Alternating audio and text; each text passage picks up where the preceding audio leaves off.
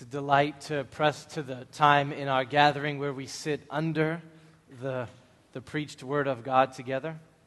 It is His huge grace to me that I would be able to open the Scriptures with you in this way. If you've not been here before, my name is Matt. I am one of our pastors. 7 Mile Road is a church committed to believing the gospel in community and on mission for Jesus in Greater Boston. And we'd love to have you ask more about who we are and what is happening with us here. We are preaching through the odd and wonderful book of Esther. I'm really hopeful about what the Spirit may do in the time that we have together this morning. When you preach, there is a sense in which you are preaching to everyone within earshot, right? Whoever happens to come, we all benefit from hearing the soul-stirring and beautifully compelling and eternally true words of God, whatever the text, whatever the context, whatever the theme. We have come to see that we cannot live on bread alone. We need every word that proceeds from the mouth of God. And so for us, there is no such thing as a sermon that doesn't apply or doesn't speak to us. If it's rooted in the revelation of Scripture, we want it. Every meal that we eat makes us stronger. That is true. There's also a sense in which specific texts of Scripture speak in particular ways to particular people in particular circumstances. We've felt this in preaching through the book of Esther. I have preached right at arrogant husbands like King Ahasuerus, who were in danger of sinning against their wives and their families. I have preached right at political junkies in the room, like these Persians, who were in danger of moving to their hearts to a place where they would have a pseudo-savior in their government and not in the living God. We preached directly to some of you who have been the victims of sexual assault, like Esther, and talked with you about how God can bring healing and see that at the cross there is a place to be rid of your disgrace. Those sermons were for everyone, and they were also particularly for some of you. That's going to happen this morning.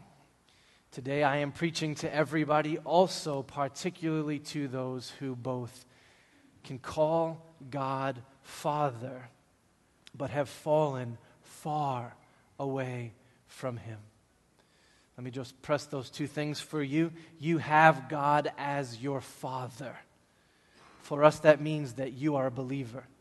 You have responded in repentance and faith to the grace of the Father in the person and the work of the Son, Jesus, for your salvation.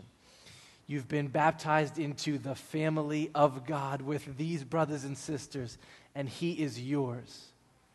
And also, you have messed things up. You have fallen away from where you know you should be. Whether that is just through ugly and overt rebellion, that happens, or it is through a lazy, sleepy compromise, that happens, or it is just through foolish and stupid sin, that happens.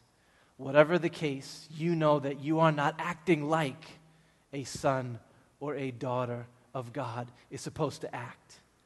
And then you find yourself in a tough spot because of your compromise or your sin, a messy place that you have gotten yourself into.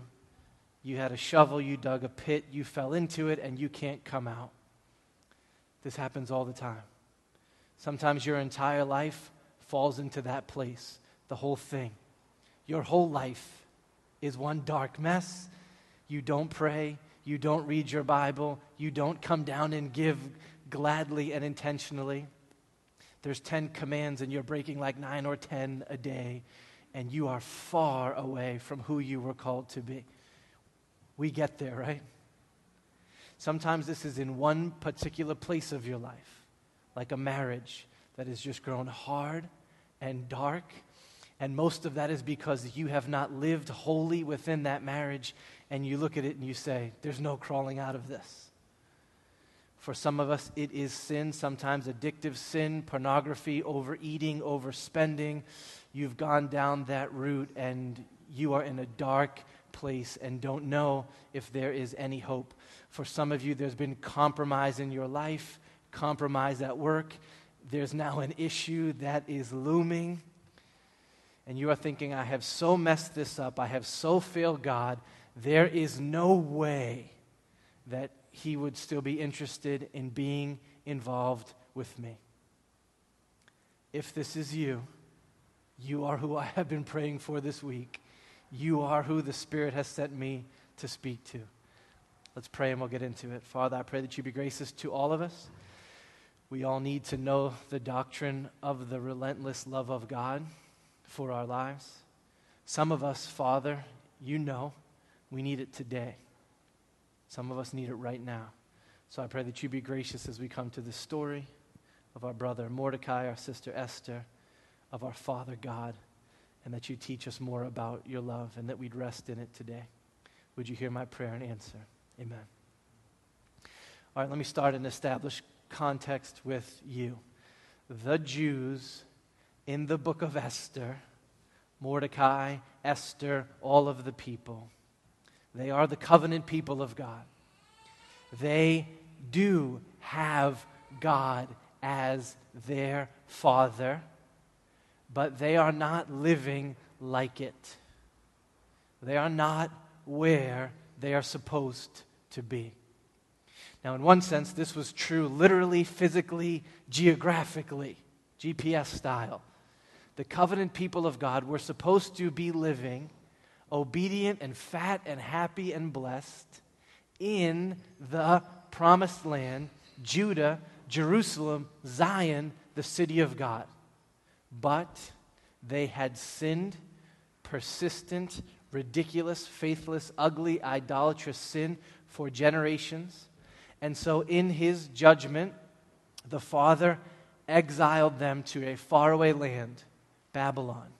For 70 years, he disciplined them there under the pagan rule of the Persians.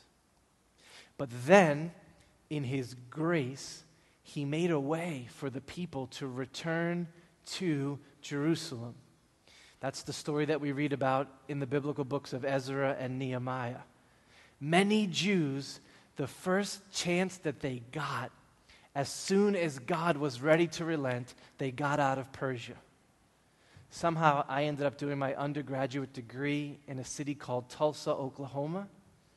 They handed me my degree.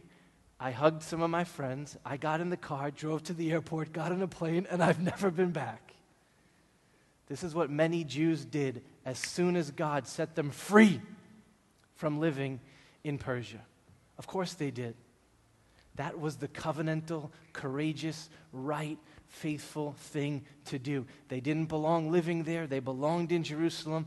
How could they not jump at the chance to come back to God, His temple, His city, His place? Life was not easy or perfect in the rebuilt Jerusalem, but they were where they were supposed to be.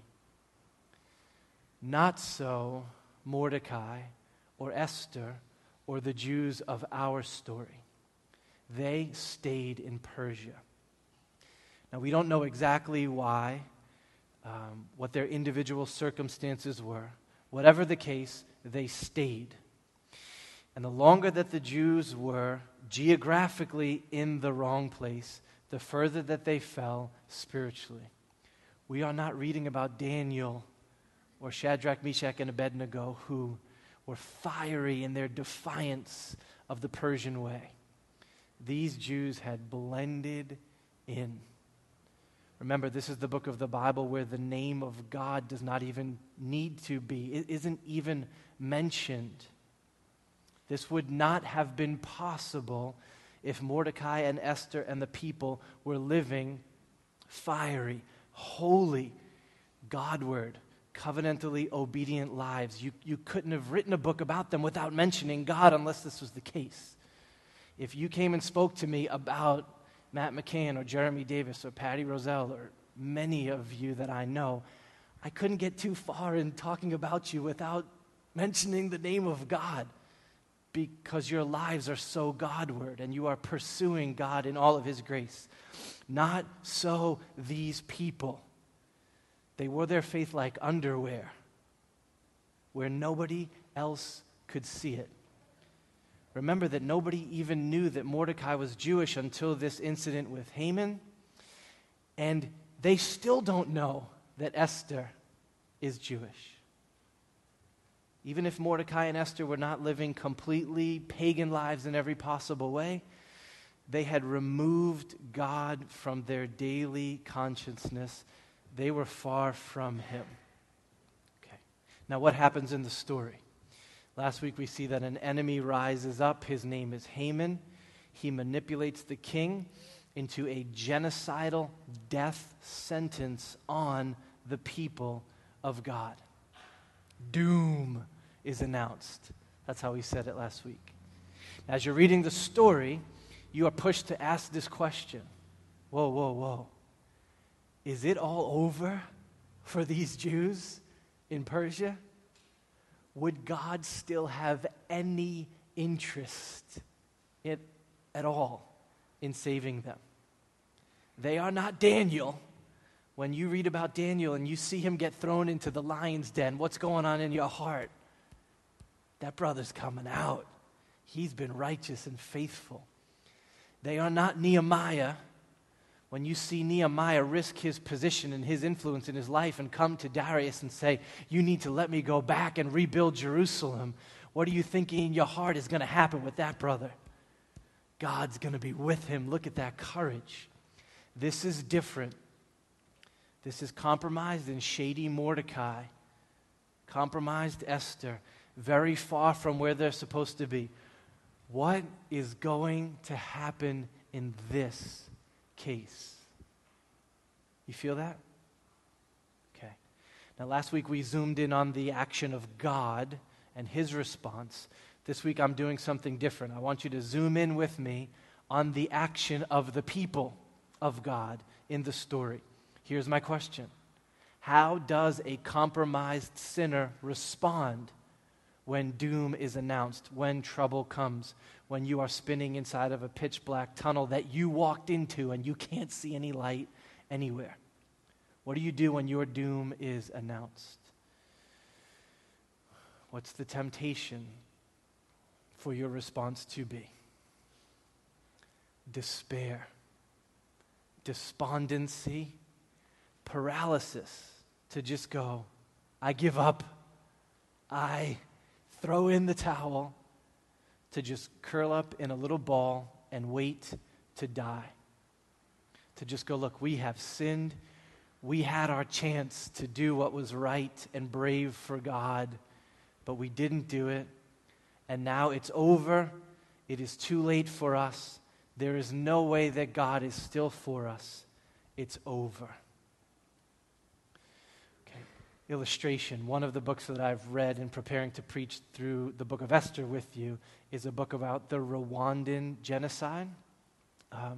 If you don't know the story of what happened in Rwanda in the mid-90s, the government adopted a policy according to which everyone in the nation's Hutu majority was encouraged, commanded to kill everyone in the nation's Tutsi minority. Somewhere between 800,000 and 1 million Tutsi men, women, and children were murdered within a span of about 100 days, most of them by machete. And there was this author, Philip Gurevich, he just needed to know, how could something happen like that? And so he went to Rwanda to write a book. And he named the book, We Wish to Inform You That Tomorrow We Will Be Killed with All of Our Families. That's a long title for a book, but that's what he named it, because that is the exact text from a letter that was written from some villagers to a bishop. Can you hear the resignation in there? We just want to let you know that tomorrow we're going to die. He talked with a survivor who told him about how the spirit had been taken from the Tutsi people when their genocidal doom was announced. They just gave up any hope of survival. And the man said to him, I remember what people said to their killers. They said things like, will you just let us pray and then you can kill us? Or, I don't want to die in the street.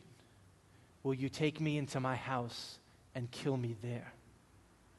And then the man said this, when you are that resigned, you are already dead.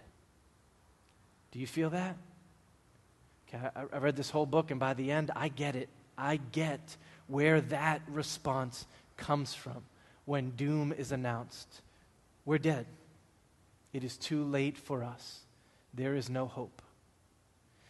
Now, if that was the natural response of the Tutsi people in the mid-90s, how much more could that be the response of these people who knew they had broken covenant with God and had the entire power of the fiercest empire on earth coming after them?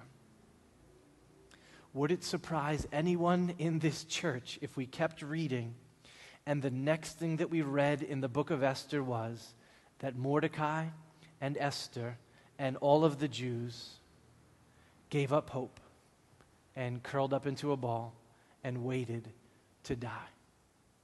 Wouldn't surprise anyone. But that's not what we get.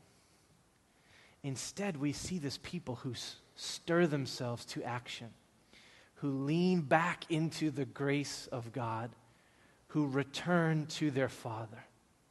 Hear this with me again. When Mordecai learned all that had been done, Mordecai tore his clothes, and he put on sackcloth and ashes, and he went out into the midst of the city, and he cried out with a loud and a bitter cry. He went up to the entrance of the king's gate, for no one was allowed to enter the king's gate clothed in sackcloth.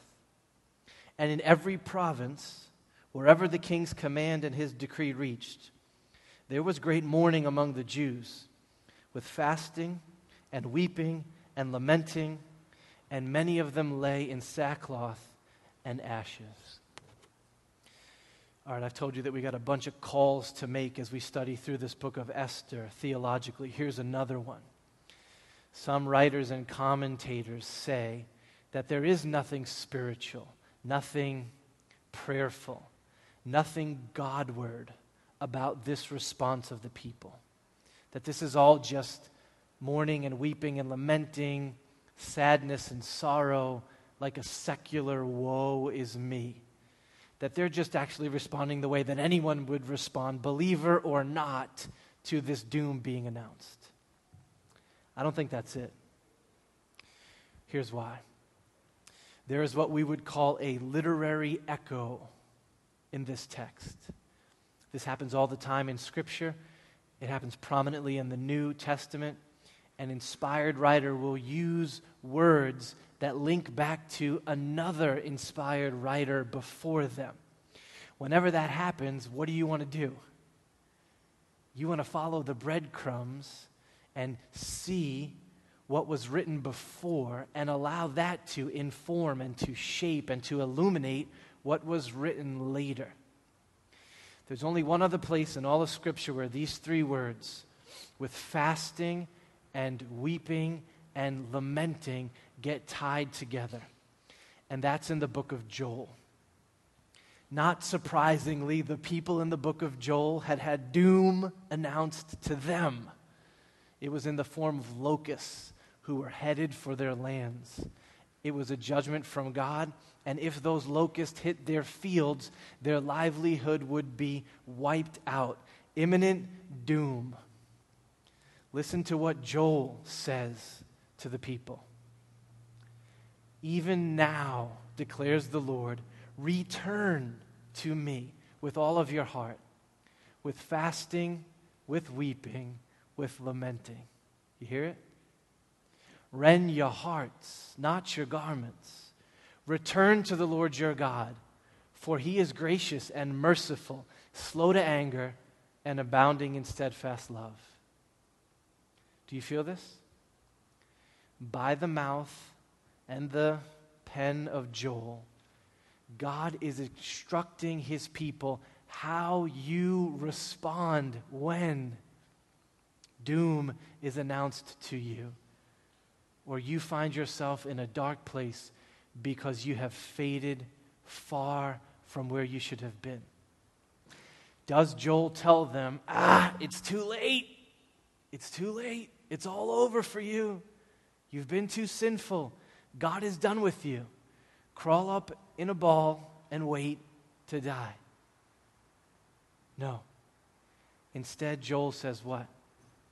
The key command is return. Return. Repent. Rend your hearts. Take hold of the grace of God again. Weep, mourn, lament. That is what we are seeing in the text of Esther. Beginning with Mordecai, and then the people, and then Esther, we don't see paralysis or despair or resignation. We see them stirred to action. Mordecai leads, the people follow, but we see this especially clearly in Esther. Think about this with me. Think about Esther in this scene. Esther's life has taken 1,000 wrong turns. Some of them were forced upon her, some of them were not. Her life is now a complicated mess. She is married to an uncircumcised pagan. That would have been really bad. She is living in Susa, in Persia. She is fully 100% assimilated into Persian culture. She has hidden her faith so well, no one even knows that she's Jewish. She has not worshiped with God's people in years. She has not attended a feast day. She's probably not been sitting under the teaching of Scripture or even reading, memorizing, meditating on Scripture. Nothing at all. To use older covenant terms, this girl is as far away from God as she could have become. Now her people come under a death sentence.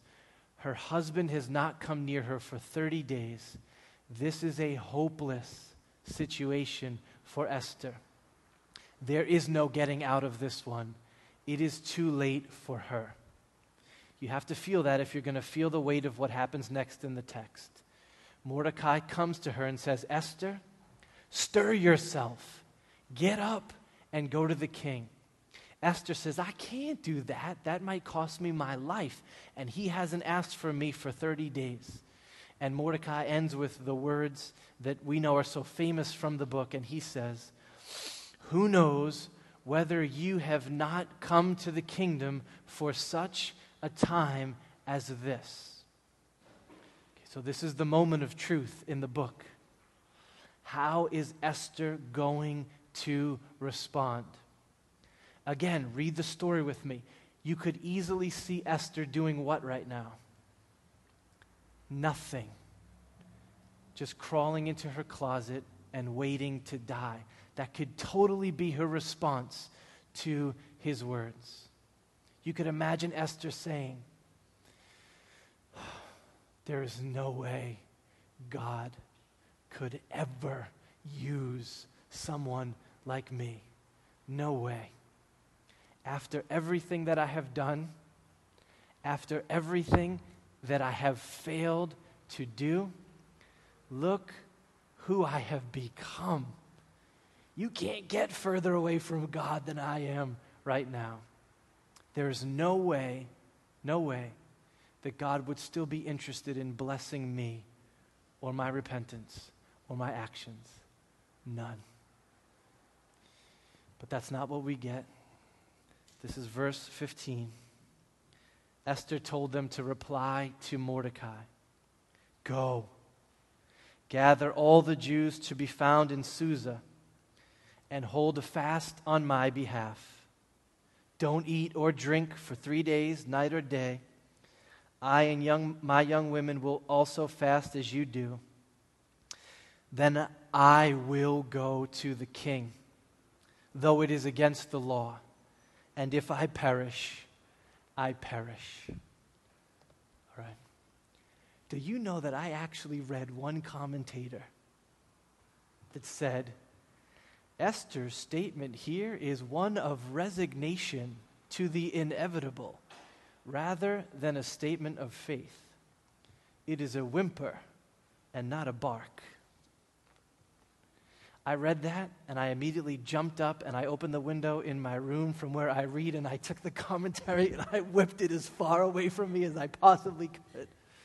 That's what we call dirty hermeneutics right there. That is ridiculous. This is no resignation to the inevitable. This is Esther exercising faith, finally taking action, refusing to lay down and die. This is Esther leaning back into the grace of God, throwing herself on his mercies. What does she say? She says, get everybody together for 3 days. We're going to do what Joel said you're supposed to do. We are returning to the Lord. We are praying. We are fasting. We are repenting. We are trusting God. And I am going to the king. I love this scene in the book. No, Esther had not lived the perfect life. Absolutely not. But she is making progress in this story. She's the only character in the book whose character develops from beginning to end. She is changing. Esther doesn't despair. Esther returns to God. All right, now question. What is it that would ever motivate Esther to be stirred like this? To ever imagine that God would have any intention at all of not having her just get her head cut off for going to stand before the king? That after she had faded so far, God would welcome her back again. What would ever motivate her to think that that might happen? Answer: the character of her God. Hear the words of Joel with me again. Return to the Lord. Why? For he is gracious. He is merciful. He is slow to anger. He is abounding in steadfast love. All right, here's why I've been so pumped to preach to you from this text this morning. Last week I had to look at you and say this: your sin is way worse than you ever imagined. Last week I also had to say to you this: God is way holier than you ever imagined. This week I have to say this to you as a faithful pastor: the love of God for you runs way deeper than you ever imagined. He never stops loving his own. Never. His love is furious and limitless and relentless. If he is your Father, there is no distance that you can run from him. There is no pit so deep that you can dig it and fall into it, that he cannot reach you. There is no amount of sin that you can commit that can ever drive you out of the reach of his love. He is always ready, anxious, willing for you to repent and return. He doesn't have to be this way, but this is how he is. Now, the text of Esther explicitly helps you to see this by compelling you to contrast God, our king, with King Ahasuerus, at least two ways. First one, did you notice at the beginning of our reading today, when the doom was announced and Mordecai ripped off his political clothes and put on his sackcloth, it says that he came up as close to the palace gate as he could, but he didn't dare go any further than the gates. Why? Because there was no sackcloth allowed in the king's presence. In other words, what? You don't bring your troubles or your sorrows or your screw-ups or your doom into King Ahasuerus' place. I don't want to hear it. You are only allowed in my palace when you're looking good and things are going right and you have some good news for me. I don't want to hear anything about your need or your doom. And then 2, what was Esther's great fear in this text? Why is she terrified? She doesn't know how the king is going to respond when she comes to him for help. The king may not want to help. The king may not offer her a welcome. The king may not hold out his royal scepter. The king may not want Esther near him anymore. Do you feel that? You're supposed to see that and then rejoice with me that this is not the way it is with your Father. If you are his son, if you are his daughter, he is always ready for us to return to him in our doom, in our sin, in our struggles, in our troubles. He never threatens to cast us away. Because of the work of Christ for us, we are welcome, period. He is always ready for return, always.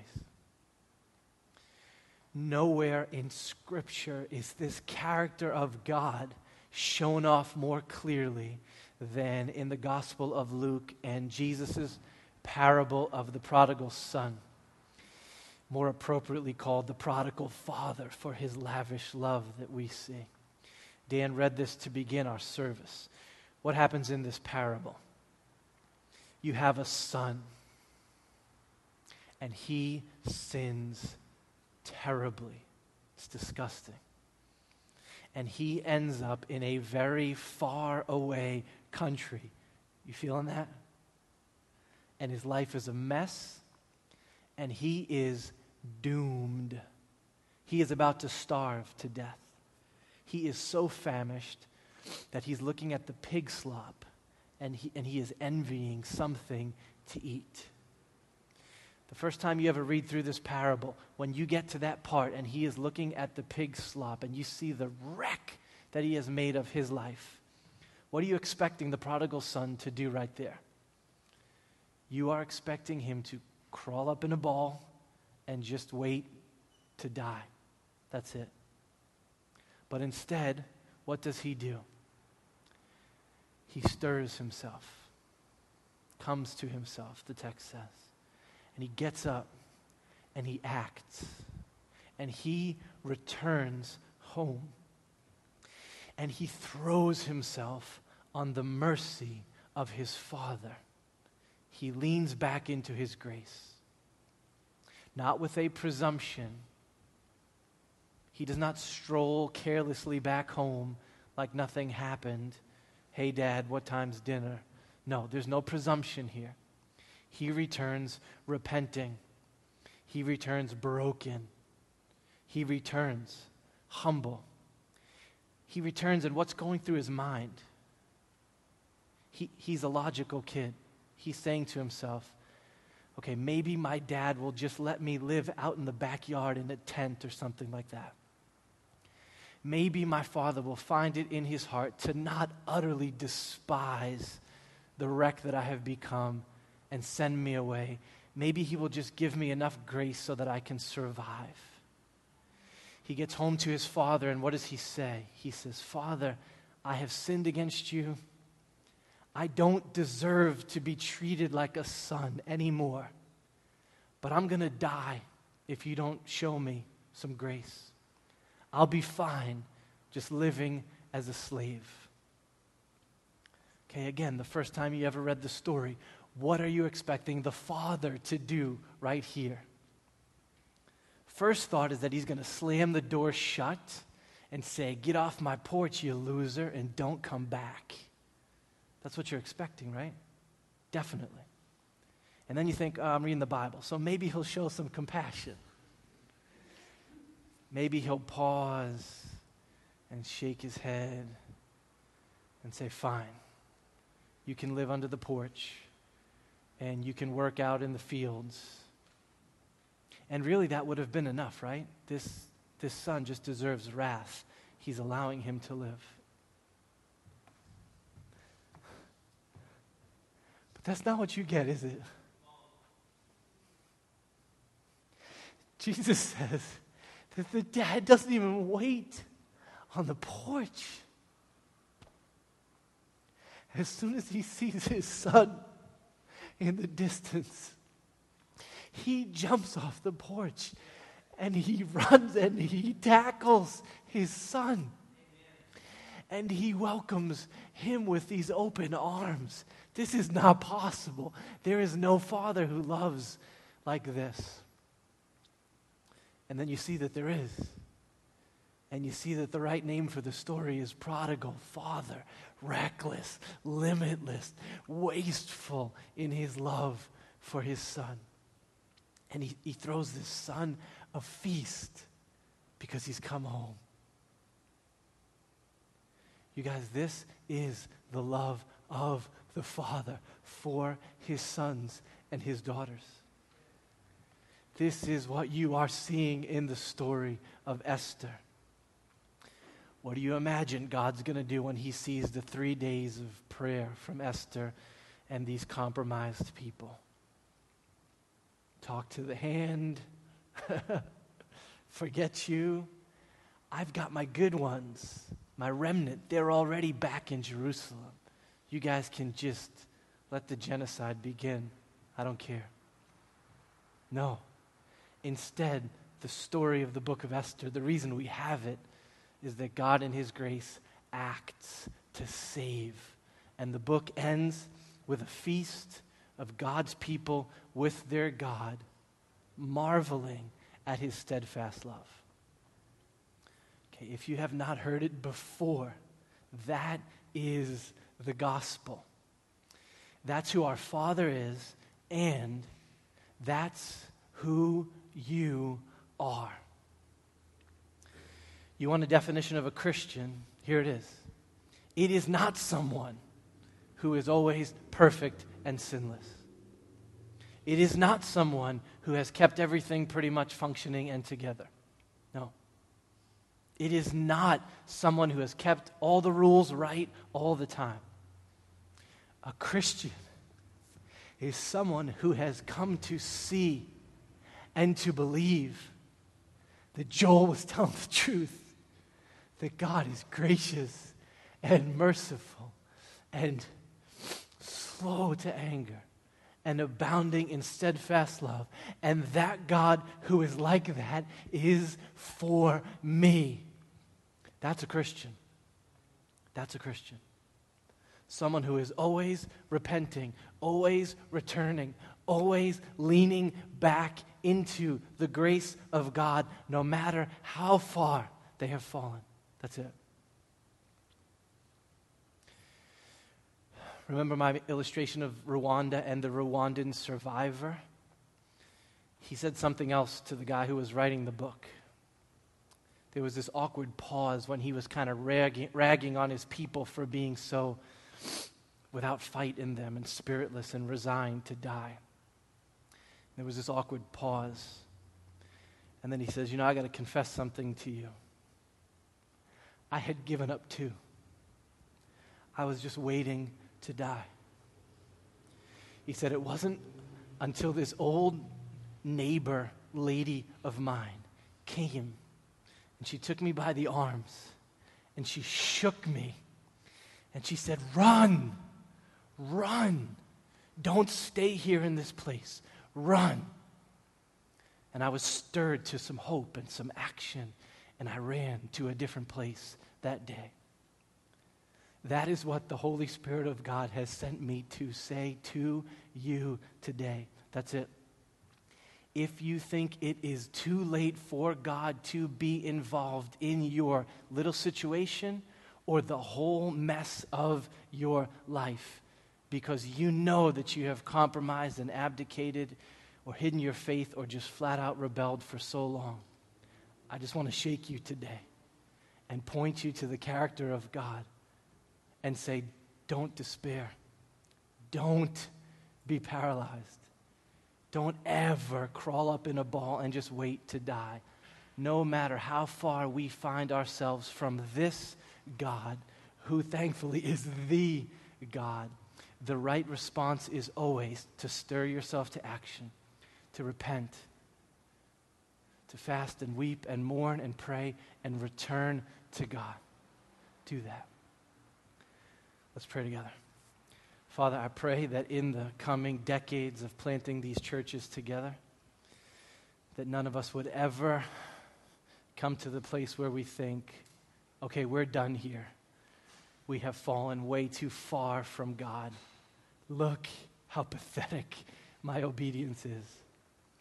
I pray that instead the character of God and his furious and relentless and limitless love would be the fire that drives 7 Mile Road and the lives of my brothers and my sisters, and that in our constant returning to you, we would just keep being reminded you've already jumped off the porch and you are sprinting toward us. That you welcome the prodigal, you welcome Mordecai, you welcome Esther, you welcome Matthew Cruz, you welcomed each of us. That we would see it and rest in it and believe it and take hold of it together. Hear my prayer. Amen.